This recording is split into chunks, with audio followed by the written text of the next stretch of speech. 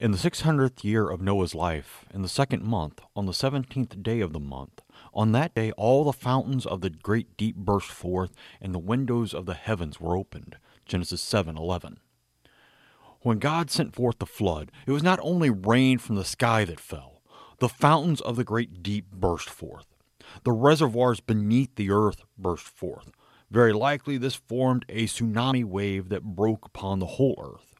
This is also very likely how the earth broke into the continents we have now.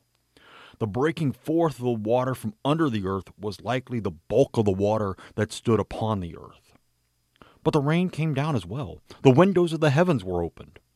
This was also likely the first time rain fell on the earth, and it was a torrential downpour.